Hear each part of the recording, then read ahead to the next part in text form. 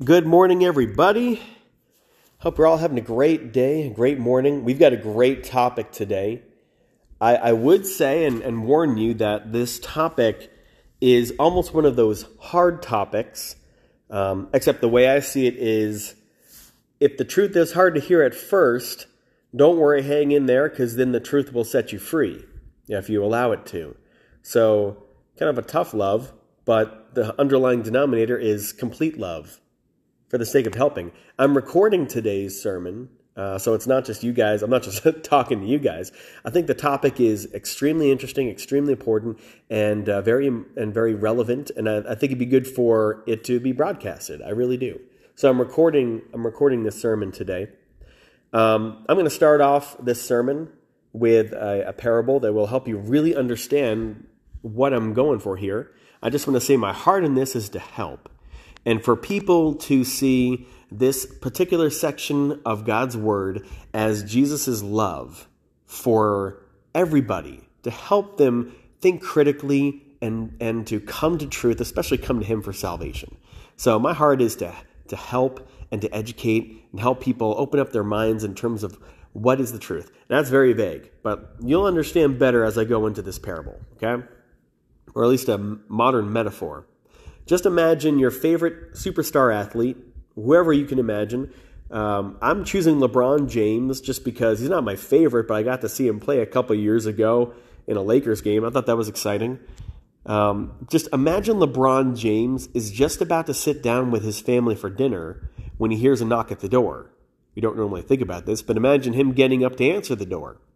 When he opens the door, there stands a random fan of his, wearing his jersey, his shoe brand, other clothing brands, looking like he has the same hairstyle, a basketball in his hands, and maybe a foam finger, and a great big happy smile on his face. The fan excitedly asks, upon looking at LeBron James, "Hey, can I come eat dinner with you?" Besides, how did you get past my security? I'm sure LeBron James would probably say something along the lines of, "I don't know you, go away." Then the fan would plead with him and say, "I've watched all your games live. I've bought all your products. I've got season tickets. I'm your biggest fan." LeBron James would shut the door and call a security team. You know why? I'll tell you why. Family eats at his dinner table, not fans. Family, not fans. Imagine that type of situation happening in heaven. When we all die, when we're all face to face at the gates of heaven, imagine Jesus saying, "I don't know you. Security!" That'd be kind of scary. It's actually in the Bible. It used to be, I thought, was the scariest verse in the Bible. It's actually in the Bible. Let's take a look at that. It's almost the very end of the Sermon on the Mount. So this is Matthew chapter 7, verse 21 through 23. This is Jesus talking.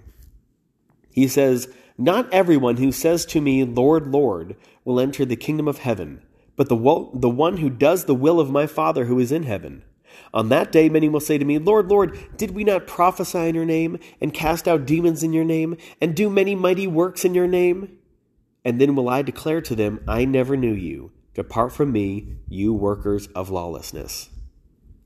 Looks like Jesus accepts only family in his home too, not fans. This whole situation is really disturbing, but it really begs the question, how far can you go living a Christian life and still not go to heaven? How close can you come and still be rejected by Jesus and sent into hell? I mean, that's what's going on in this passage, right? According to Jesus, it looks like you can come pretty close and still be rejected. Having read the passage, we can see who Jesus rejects from the kingdom of heaven. You can also inadvertently see who Jesus accepts in a way as well. Jesus obviously accepts the true believer in him. Just think of John 3:16. "For God so loved the world that he sent his only Son, that whoever believes in him will not die but have everlasting life." We're going to explore what it means to have true belief in this. Because think about this. Jesus rejects the unbeliever, of course, but this passage is talking about a specific kind of unbeliever. Jesus rejects what we can call for this topic the make-believer. Make-believer. Make-believe. Pretend. Pretend Christian. Who is a make-believer in Jesus? A make-believer is anyone who thinks they're saved by Jesus when they are not actually saved by Jesus. They believe that Jesus has saved them when Jesus has not saved them. They associate themselves with Jesus, like they're Jesus' biggest fans, but they will be rejected forever. You're probably thinking, who exactly are these type of people? What type of people would have this situation happen to them? And that's why we're going to really dig into this passage. I'm going to use some philosophy that's going to help you understand spiritual realities as well as just logic. You know, if things work in the natural realm logically, they're going to work in the spiritual realm as well. I'll go into that a little more. And, you know, these people in this passage, these make-believers, they define themselves, and then Jesus reveals the core of every make-believer. It's an important journey. It's an important passage. Just track with me on this. This could change your life. You don't want to be Jesus' biggest fan. You want to be Jesus' family, okay? So listen, true believers of Jesus are forever family. So they obviously have true belief in Jesus, true belief, and they're accepted into heaven. Therefore, something about the beliefs of these make-believers in Matthew 7 are incorrect, incomplete, not right. They're false, they're incorrect beliefs. And therefore, that prevents them from going to heaven. Something about their belief system is incorrect. It's not true salvation. So let's talk about the incorrect beliefs of the make-believer. The first incorrect belief is that they determine whether or not Jesus is their Lord by what they say. Verse 21, take a look. Not everyone who says to me, Lord, Lord, will enter the kingdom of heaven, but the one who does the will of my Father who's in heaven. So they self-proclaim that Jesus is their Lord by merely saying it, right? They kind of name it and claim it type thing, right? Listen, here's a philosophical truth. You ready? You can say what you want, but what you believe doesn't determine what is true. I'll say that again. What you believe doesn't determine what is true.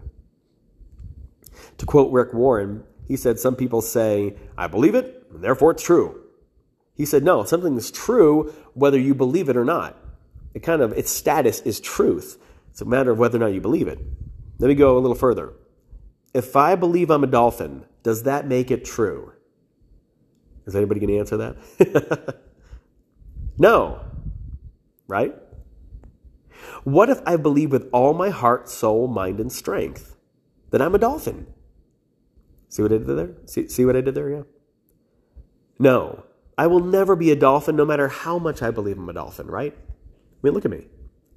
You can have the strongest belief. I am so sure that I'm a dolphin. It's just not true, right? If it's based in reality, it's just true.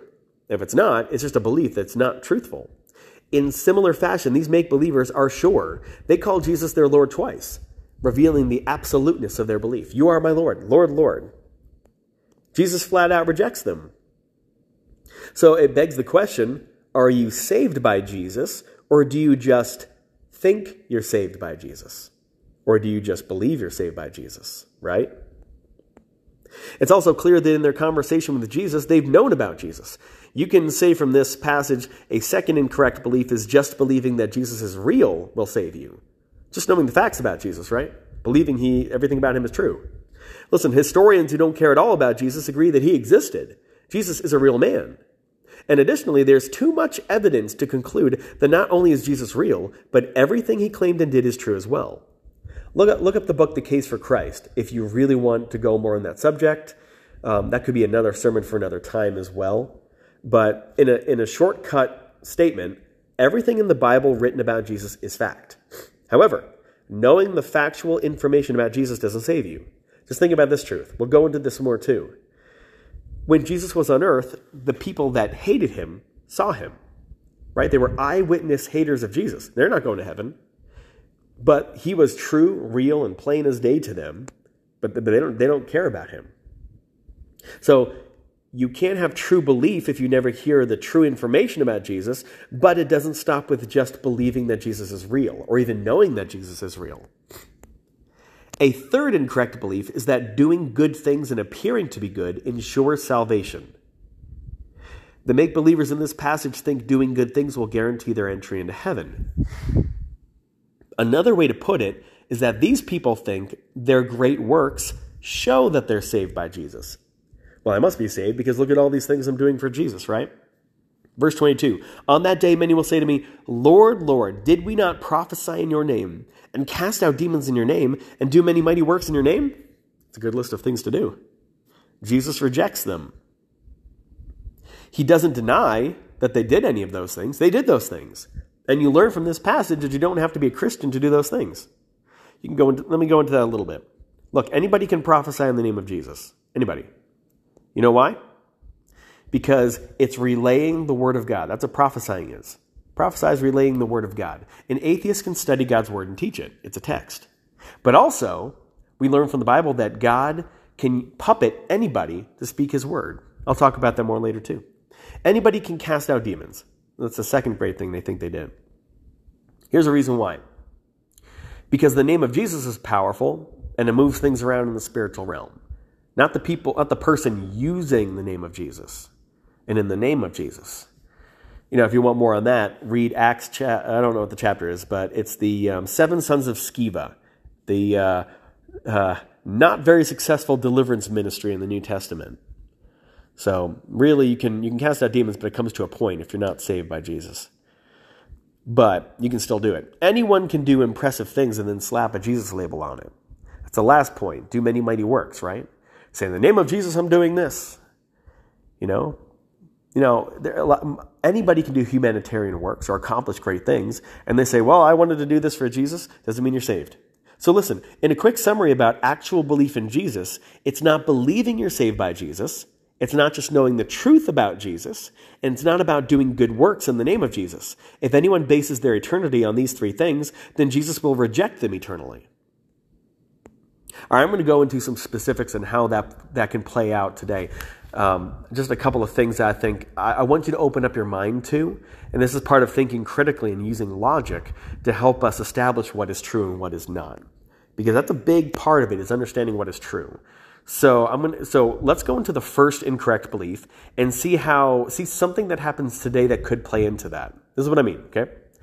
Saying the sinner's prayer could be a form of the first incorrect belief. Okay?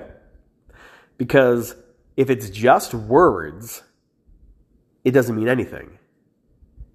Some people are like, I prayed the sinner's prayer, therefore I'm saved. You're going to find out later on through Jesus revealing why they were rejected, why just saying words and just believing isn't good enough, or it doesn't actually show true belief. And remember the first point I made. You can say what you want. It's not necessarily true. I've seen the sinner's prayer written out saying, I believe that Jesus is the Savior of the world, and based upon my belief that I claim in faith that I'm saved. It's like you can't claim anything in faith that you're saved. Repeating words and saying and claiming salvation doesn't determine anything. It's Jesus saving you, not you saying that Jesus has saved you, right?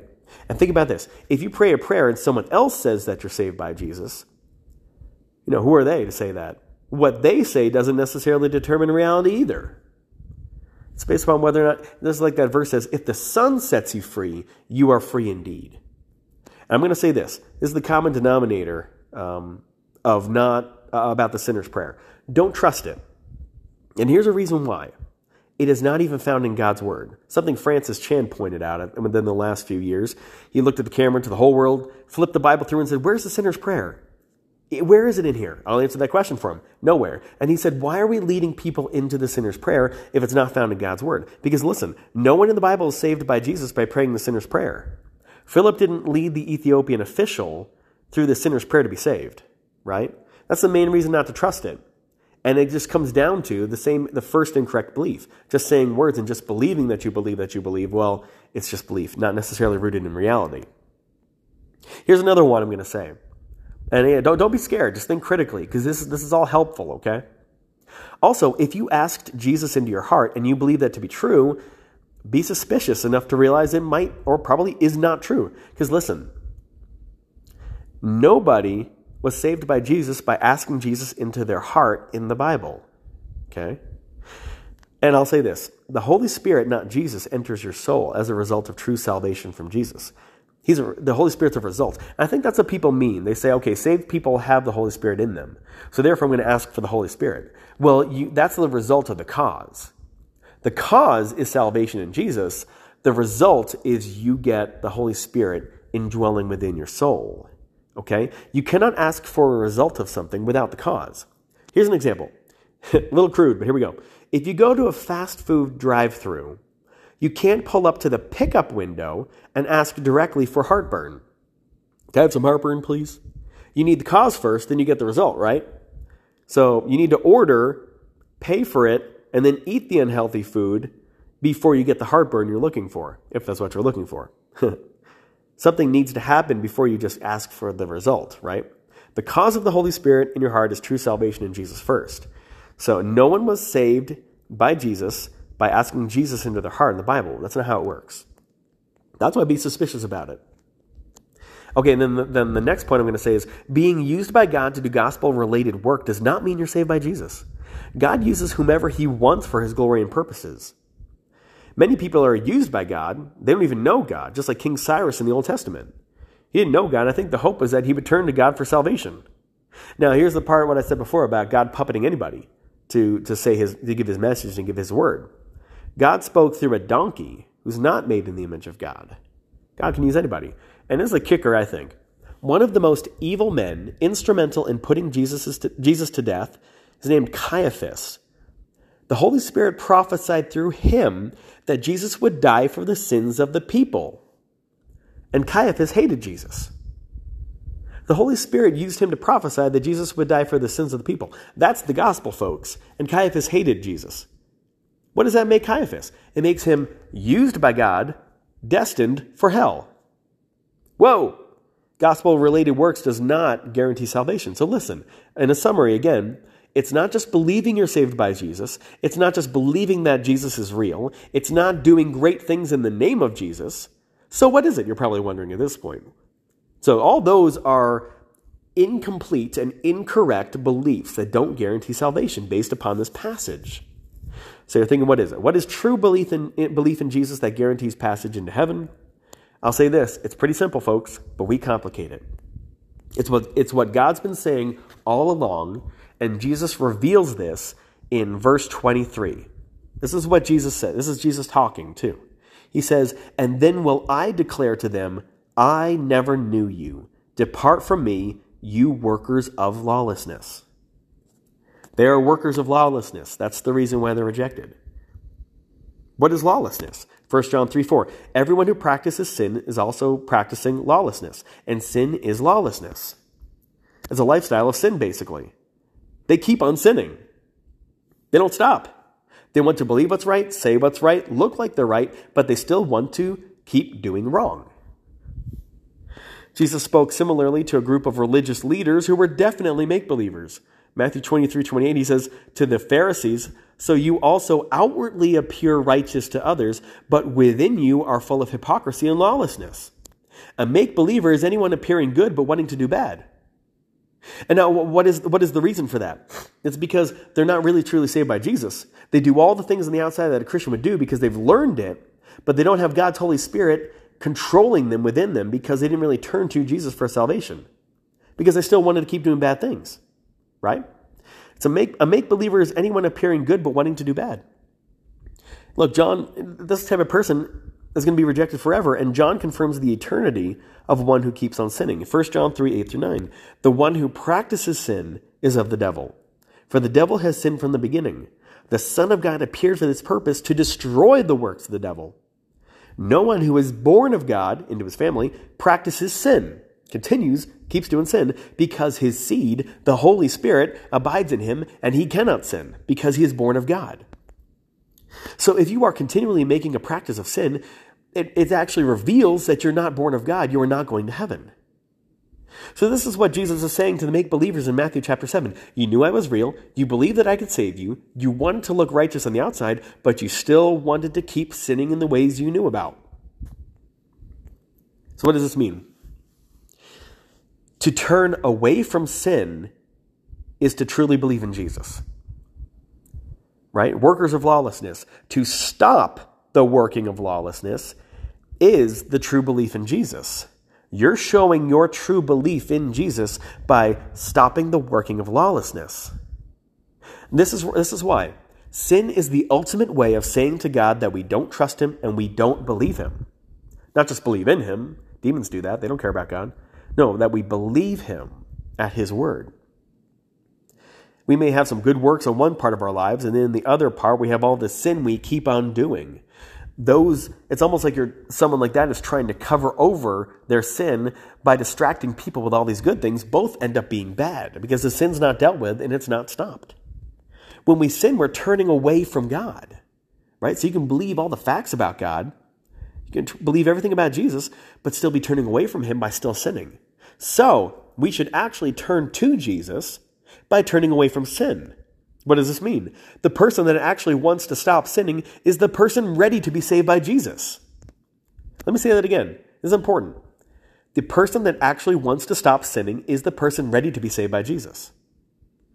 So much of the Bible is dedicated to God commanding sinners to repent. Repent, what does that mean? It means to turn around, turn the other way. God says, repent of your sins too many times in the Bible. It's been the whole way, the whole time. So repent of your sins means to turn away from your sins. It means to stop sinning. Turn from your wicked ways. It's not just knowing you should stop, it's actually doing it. The person that actually wants to stop sinning is the person ready to be saved by Jesus. Now listen, what did the preaching of John the Baptist, Jesus, and Peter have in common? Did they all say just to pray a salvation prayer? Did they all say, believe with all you got? Don't stop believing, hold on to that feeling? No. All three said, repent. Stop sinning.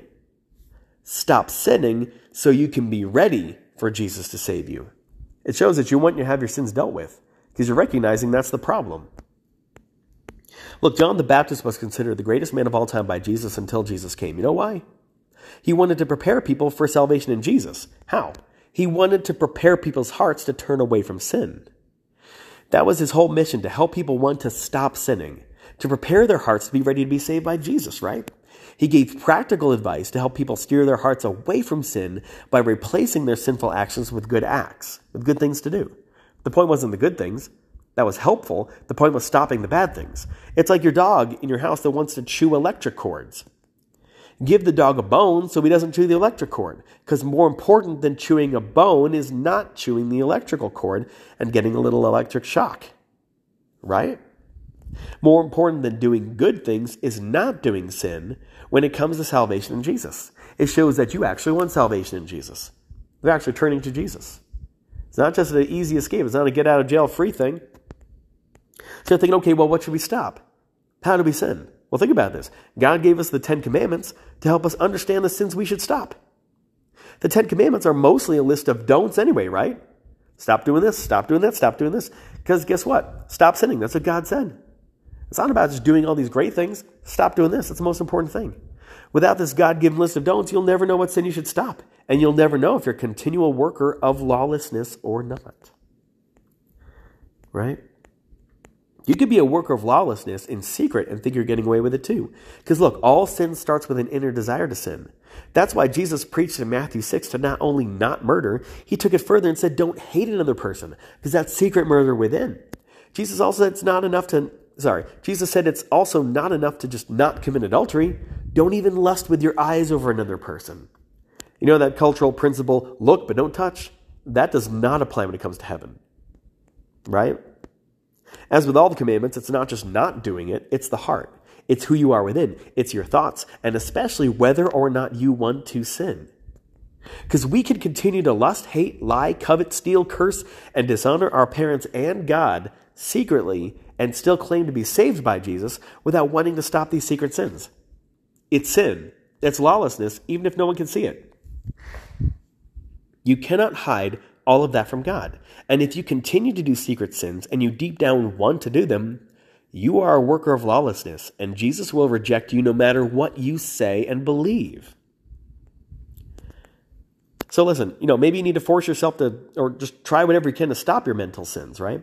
Some advice right here. Jesus in Matthew 18 says, he goes to an extreme. He says, you might need to just cut off your hand or your foot or gouge out your eye because it's causing you to sin. That's how intensely Jesus feels about sin. Stop it. Stop it. That's what he's saying. Why does he say this? Why does he say start chopping body parts off? He says, because it's better to go to heaven missing some limbs than have your whole body go to hell. Listen, okay? I know. I personally don't suggest cutting off body parts, okay? I'm just going to say that. You don't want to have no eyes and limbs and still have an impossibly sinful mind, right? However, do the next best thing. Stop looking where you shouldn't look. Stop owning what you shouldn't have. Stop eating what you shouldn't eat. Stop going where you shouldn't go. Stop doing what you shouldn't do. Stop thinking what you shouldn't think. Just stop. You can actually help it. You can actually help it, right? Oh, that bottle of alcohol just held me at gunpoint and I had to drink it. No, you didn't. You didn't even have to buy it. You don't have to look at it. Do whatever you can to stop that sin, right?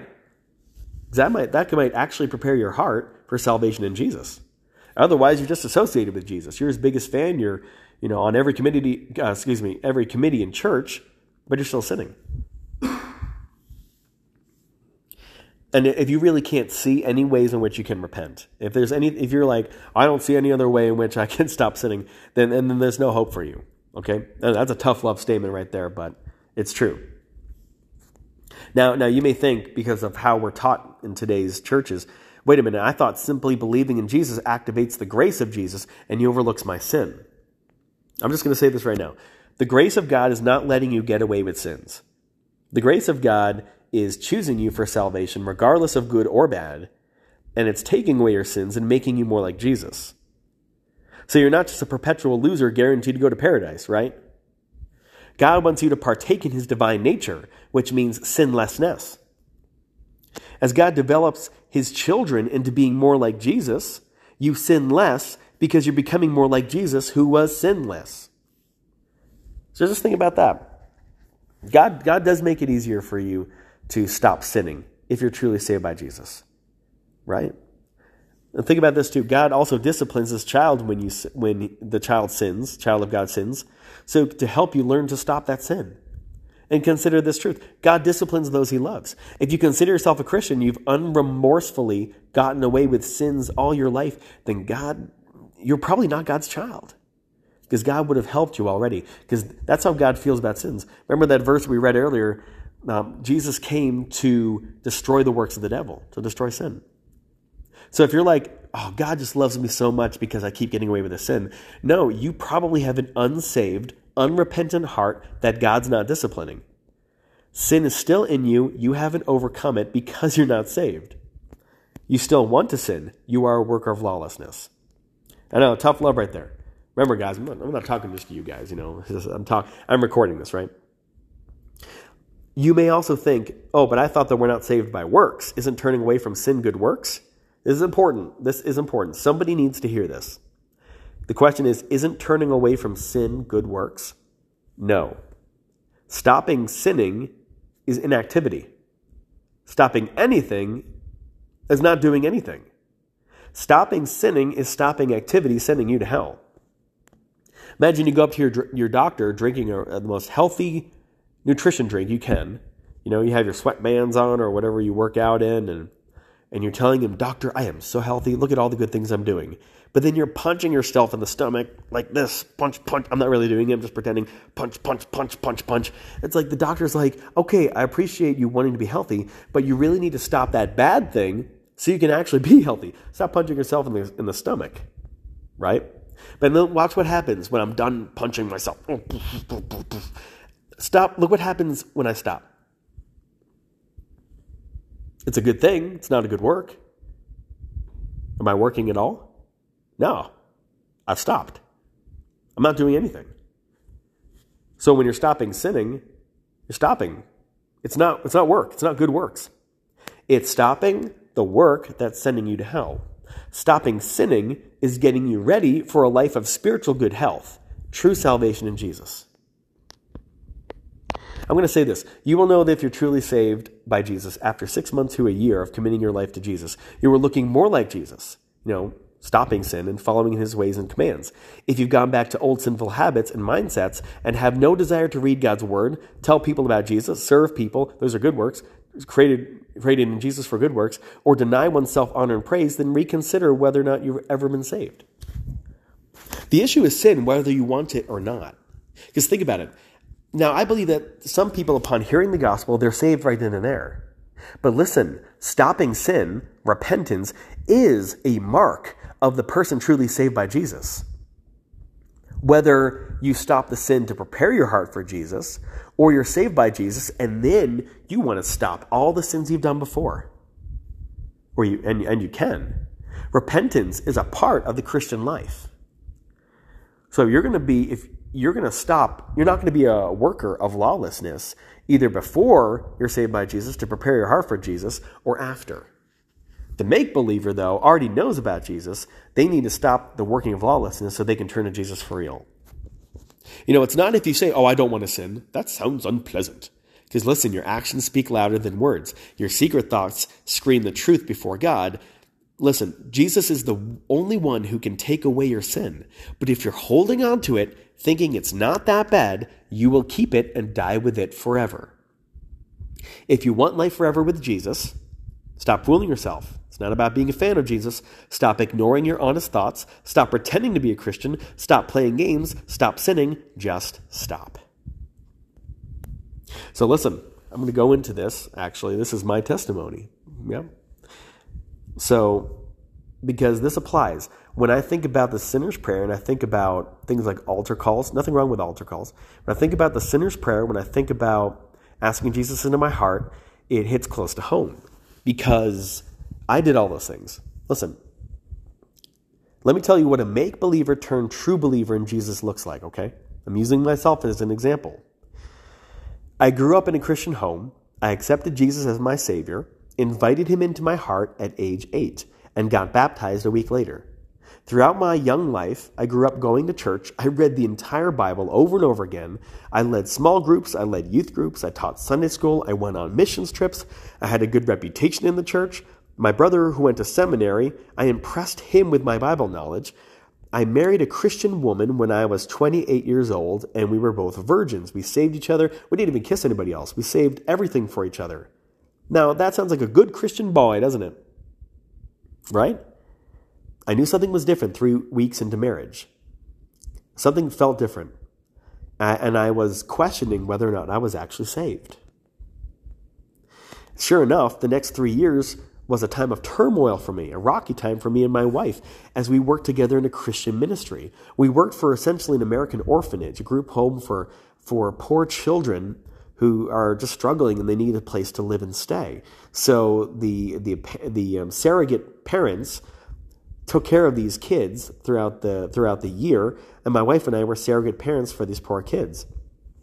And that, I'm just going to tell you, in Christian ministries like that, you need the powerful love of Jesus. You need to be saved in order to do that. So therefore, my wife thrived. She was becoming more and more like Jesus. It was getting easier and more delightful for her. Me, it was strange. On the other hand, I was crumbling into darkness and becoming less like Jesus. My thoughts were getting more sick and twisted. I was not having a desire to actually love the kids. I was everything that I read about the Bible was not applying to me.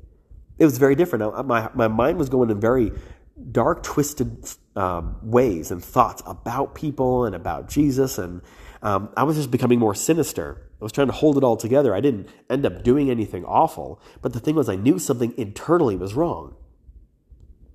So as a result, I was looking for answers. I answered many altar calls. I prayed the sinner's prayer many times after that. I got baptized again, made promises to God, went to a Christian counselor, joined accountability groups. I tried to exorcise demons out of myself, and I even took psychotropic drugs, which I only tried for like a month because I realized it wasn't working, and none of these things weren't working.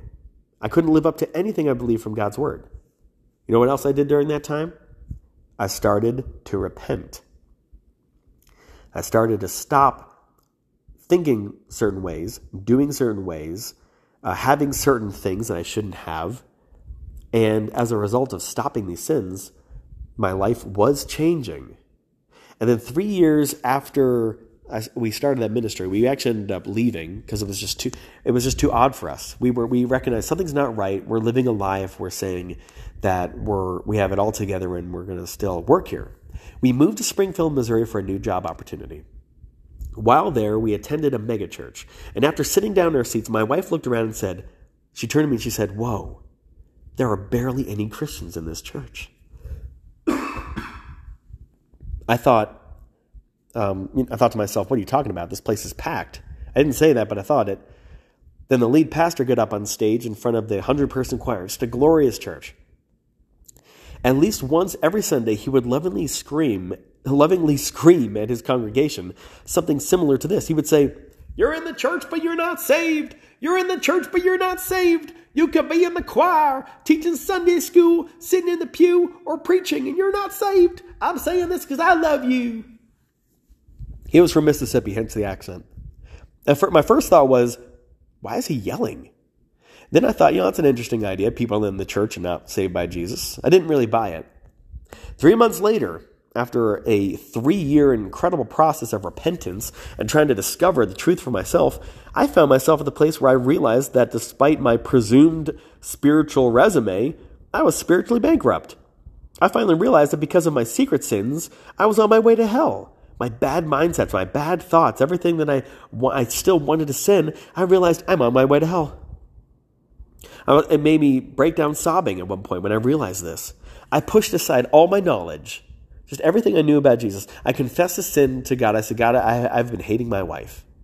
That was one sin that I confessed, a very general sin. And then I pushed aside everything I knew about Jesus, all the understanding and education.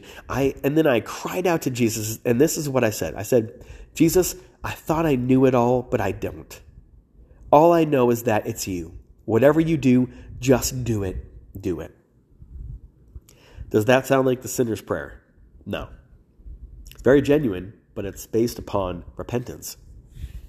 From that point on, August 25th, 2017, everything was different. I saw the world differently. Even my wife, by the end of that day, was like, "Tom, you're a different person. I can tell." I said, "Yeah, I feel different." It was subtle. But as time went on, I realized it wasn't so subtle, actually. I didn't feel at home in the world. That was one thing. But I felt so much joy. I didn't want to sin anymore. I could go to sleep in peace at night. It was getting easier to overcome sin. I had an incredible, genuine passion for Jesus, a love for Jesus, and wanting to proclaim the gospel. I was healing mentally, physically, and relationally. And it was different. This is what happened to me. After a whole period of time of repentance, I was born again. Because I got my heart ready for Jesus to actually save me. And in the right moment, in turning from sin, Jesus actually saved me. Now here's a strange thing. You ready for this? The next Sunday, I sat down in the church. I was excited. I was like, this is real now. I can tell.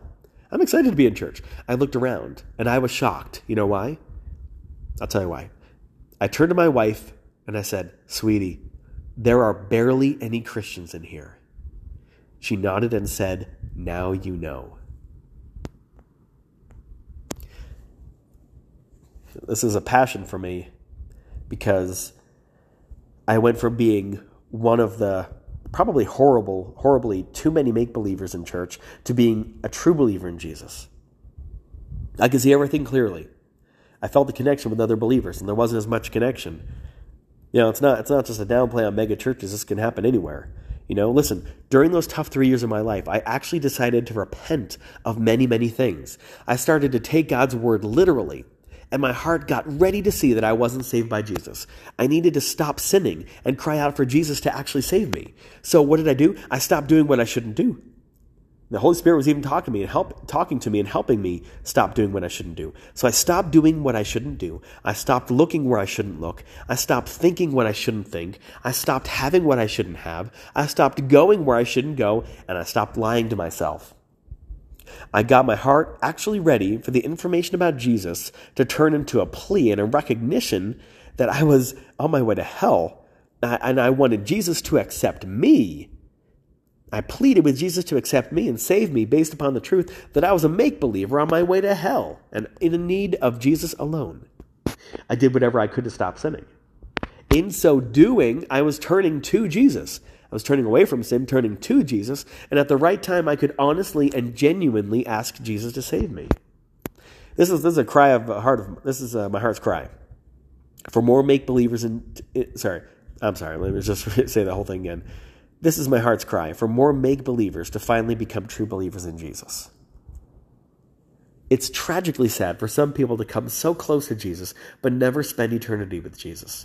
So close, but yet forever far, right? Don't be a make-believer. who says, I know Jesus is real. I know Jesus can save me. I know how to appear good. But I want to still do what I want to do and be in charge of my life. And I want to keep all the things that I have, good or bad, and claim to be a Christian. Listen, turn from sin and cry out to Jesus to save you and have true belief in Jesus. You do not want to die, see Jesus face to face, and then hear Jesus say, depart from me, you worker of lawlessness. Jesus says this to all of us in Luke 13:5. He says, unless you repent, you will all likewise perish. Stop the bad work. Repent. Stop sinning. Turn to Jesus and look to Jesus alone to save you. All right, let's pray.